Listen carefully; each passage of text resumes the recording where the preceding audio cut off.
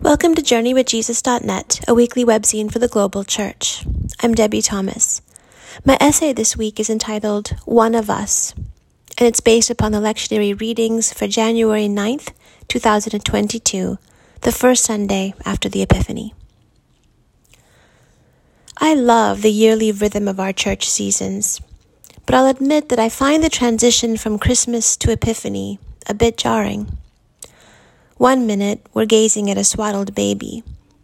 The next, we're whizzing past a toddler, an array of gift-bearing magi, a young family fleeing to Egypt, a 12-year-old boy in a temple, and a mother pondering all these things in her heart. And then we're standing in a long line of people by the banks of the Jordan River. Ahead of us, waist deep in the water, John the Baptist bellows a no-nonsense call to repentance. Behind us, at the very end of the long line, stands that once-upon-a-time baby, all grown up. 30 years have gone by, and the promised baby is about to come into his promise. On the other hand, even though the fast-forward between seasons feels abrupt, I'm grateful that the first glimpse we get of Jesus' adult life is during his baptism. I'm especially grateful this year because the baptism story recorded in the Gospels speaks to a question we all need to be asking in these difficult and divisive times. How can we live well together? How can we belong well together? What must we do to embrace a truly common life as human beings coexisting on this struggling planet? The word epiphany comes from the Greek epiphaneia, meaning appearing or revealing. During this brief liturgical season between Christmas and Lent, we're invited to leave miraculous births and angel choirs behind and seek the love, majesty, and power of God in seemingly mundane things. Rivers, voices, doves, clouds, holy hands covering ours, lowering us into the water of repentance and new life. In the gospel stories we read during this season, God parts the curtain for brief, shimmering moments, allowing us to look beneath and beyond the ordinary surfaces of our lives and catch glimpses of the extraordinary. Which is perhaps another way of describing the sacrament of baptism, in which the extraordinary of God's grace blesses the ordinary water we stand in. Whatever else Jesus' baptism story is, it is first and foremost a story of the sacred ordinary. That is, it's a story of profound humility. The Holy Child, conceived of the Holy Spirit, celebrated by angels, worshipped by shepherds, and feared by Herod, stands in the same muddy water we stand in. The Messiah's first public act is a declaration of solidarity. God is one of us. In case we're tempted to skip over this aspect of the story too quickly, it's worth noting that the baptism of the Lord has raised awkward questions ever since it happened 2,000 years ago. According to Christian historian John Dominic Crossan, Jesus' baptism was an acute embarrassment for the early church because it didn't fit the triumphalist messianic image the church hoped to portray. Why would the Son of God place himself under the tutelage of a rabble-rouser like John the Baptist? Why would a supposedly sinless Messiah need a baptism of repentance? Did Jesus really wish to align himself with the folks who streamed into the wilderness to listen to John? Weren't those the folks John called a brood of vipers? Weren't they desperate, broken, tainted, and sinful? Why would God choose such an odd moment in the Messiah's life, such a mundane and perhaps even sordid moment, to part the clouds and call Jesus the Beloved? Why indeed? Unbelievable as it seems, Jesus' first public act is an act of alignment, of radical and humble joining. His first step is a step towards us. Let it be so, he says to John in Matthew's version of the story, echoing the radical consent of his mother Mary, who raises him in the faith. Let it be so at the hands of another, he decides, indicating that his power lies in his capacity to surrender, to share, and to submit. Let it be so here, he further decides, in the Jordan River with its rich and sacred history. The Jordan where once upon a time Jesus' forebears, the ancient Israelites, entered the land of Canaan. The Jordan where the prophet Elijah ended his prophetic ministry and his successor Elisha inaugurated his. The Jordan which flowed under the same sky God first opened in the beginning, at the dawn of creation. In other words, in this one moment, in this one act, Jesus steps into the whole story of God's work on earth and allows that story to resonate, deepen, and find completion. Moreover, in this one act, Jesus steps into the common and inescapable experience of living in a broken, sin-soaked world and hungering for righteousness, redemption, and restoration within that world. The question at stake is not about Jesus' personal sinfulness. The question is about what it means to declare genuine and costly solidarity with our neighbors in a world that is structurally, wholly, and jointly living in sin. We can't belong well to each other if we're busy erecting walls between our piety and their sinfulness. We are in this together.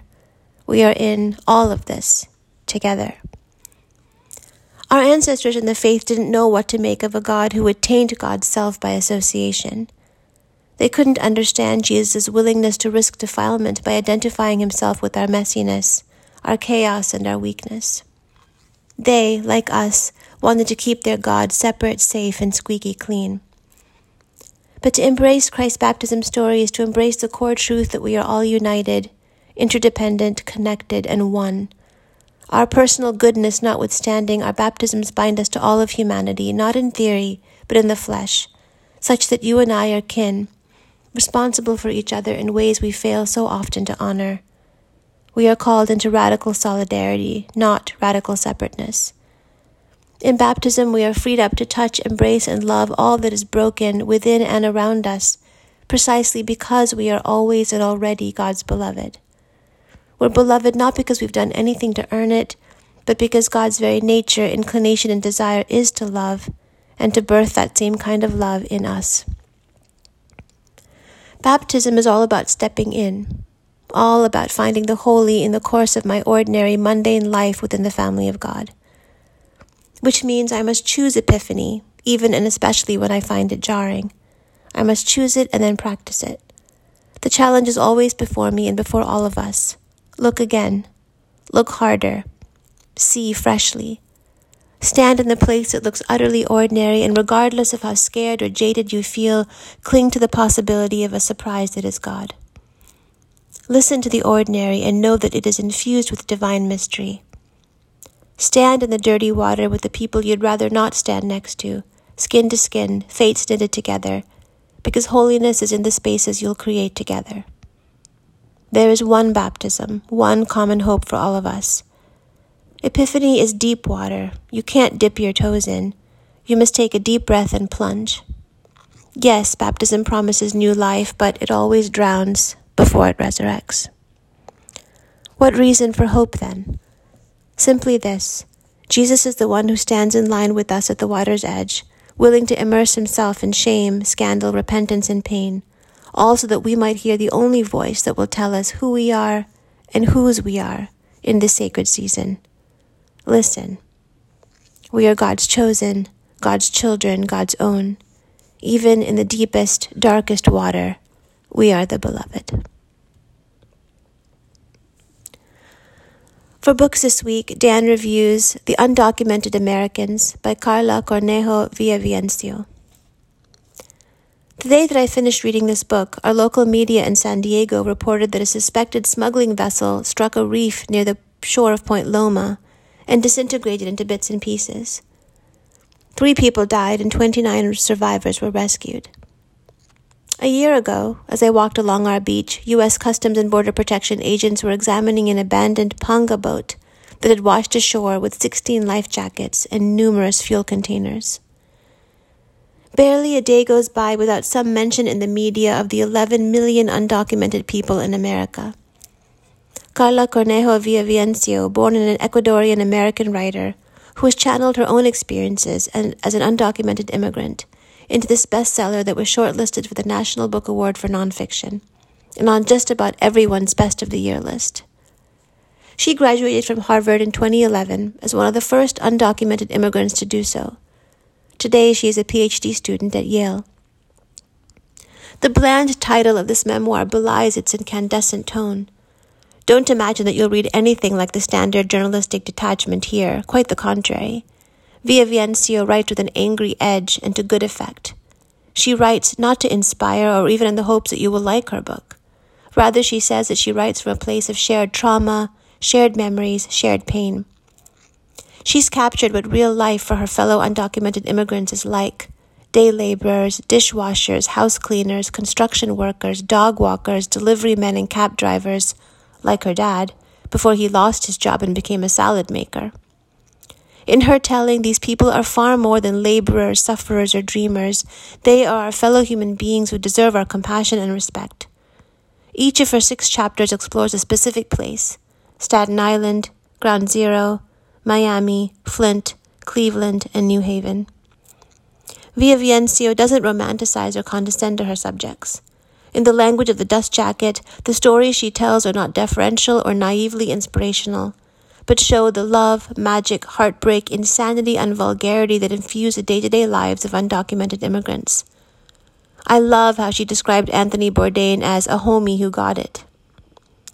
For more on this important subject, see Dan's reviews of Francisco Cantu, The Line Becomes a River, Dispatches from the Border, Lauren Markham, The Faraway Brothers, 2 Young Migrants in the Making of an American Life, and the movies El Norte and Sin Nobre. For films this week, Dan reviews Kurd Nerds, 2021. Not long ago, my son introduced me to several offbeat YouTube channels. I know this will be old news to many readers, but to me it was very educational to learn about the cultural landscape out there, and in particular the many forms of today's digital media. In Aquaholic, the British host Nick Burnham shares with you the sheer joy of life afloat on yacht tours. Then there's Lockpicking Lawyer, which is exactly what it sounds like. In The Detail Geek, a young Canadian named Mitch cleans cars. And on the Hoof GP channel, Graham Parker of Kirkcowan, Scotland, cleans gnarly cow hooves. My favorite channel among such obscure options is by Gavin Weber. He has a, quote, normal job as an IT specialist, but since 2009, his real passion has been making cheese at home. His YouTube channel now has 260,000 subscribers. Webb has diversified into t-shirts and coffee cups with cute slogans like "Keep calm and make cheese," "Make cheese not war," "Blessed are the cheesemakers," and "Certified Kurd Nerd." His YouTube segments feature him making a specific type of cheese, i.e. cheddar, and are about 20 minutes long. Some segments have had as many as 3 to 4 million views. He also has a Twitter account with 2,800 followers, and has started a Kurd Nerd Academy in which viewers learn to make cheese. What a joy it is to watch someone do something just because they love it. And lastly, for poetry, on this first Sunday after the Epiphany, Walter Brueggemann's Epiphany. On Epiphany Day, we are still the people walking. We are still people in the dark, and the darkness looms large around us, beset as we are by fear, anxiety, brutality, violence, loss, a dozen alienations we cannot manage. We could be, people of your light. So we pray for the light of your glorious presence as we wait for your appearing. We pray for the light of your wondrous grace as we exhaust our coping capacity. We pray for your gift of newness that will override our weariness.